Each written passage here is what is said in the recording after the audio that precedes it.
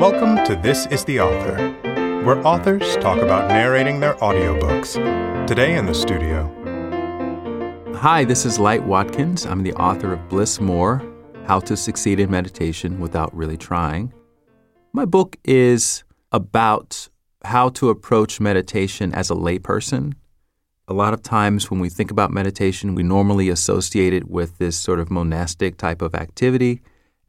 I learned how to meditate with a person 15 years ago who really changed my life and changed my understanding of the practice. And I wanted to share those principles with other people who were like me, who were struggling to meditate, people who had a lot of questions around the practice, in order to give them answers in a real-world, practical way.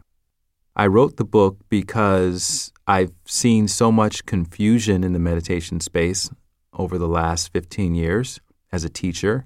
And when I meet people who are sincerely interested in learning how to meditate, I have to spend a great amount of time debunking a lot of the myths and those misconceptions in order to get them into a practice that feels enjoyable.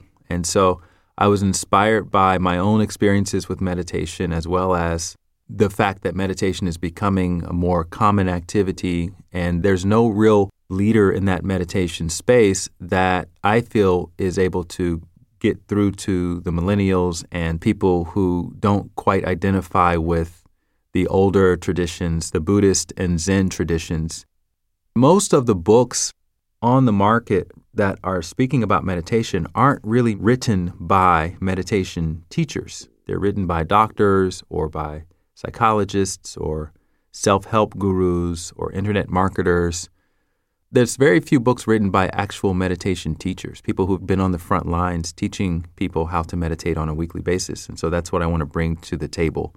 And I think that people are going to find it very helpful in getting a practice going right away.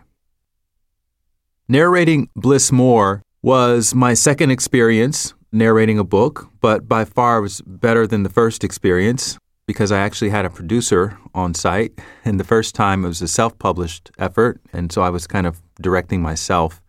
And it just made a big difference having someone who is a professional at being an audiobook director to kind of guide me through the process and help me to understand what was coming through and what wasn't coming through well. And so it allowed me to relax more in the process.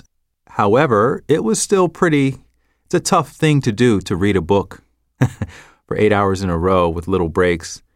You feel tongue-tied. You feel like you're trying too hard to read. It's kind of that centipede's dilemma phenomenon where, the story of the frog that asks the centipede how he can move so gracefully with all 100 of his legs. And when he tries to think about how he walks with all those legs, he ends up stumbling and tripping over himself. And so when you're aware of reading what you wrote and trying to pronounce everything and trying to sound natural, it can actually make you a little bit more prone to stumbling over your own words, which is kind of interesting.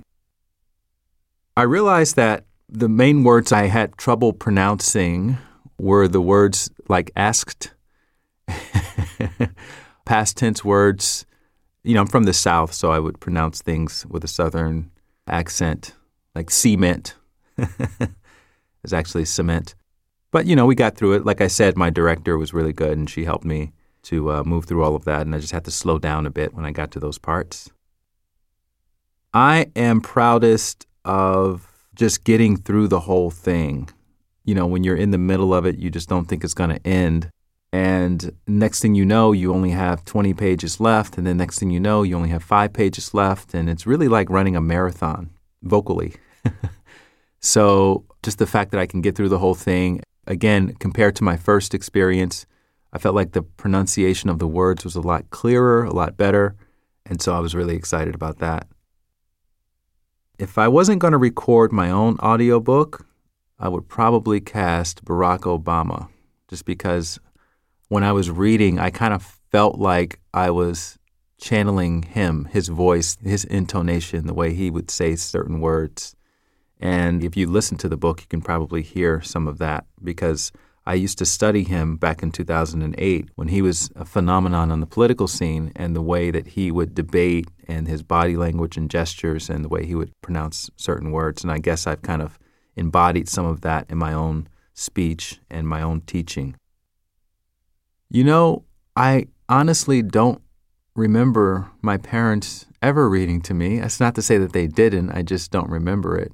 I remember them putting us in front of the television and watching a lot of television, which was one of the reasons why I didn't really get into reading very much until I was a young adult.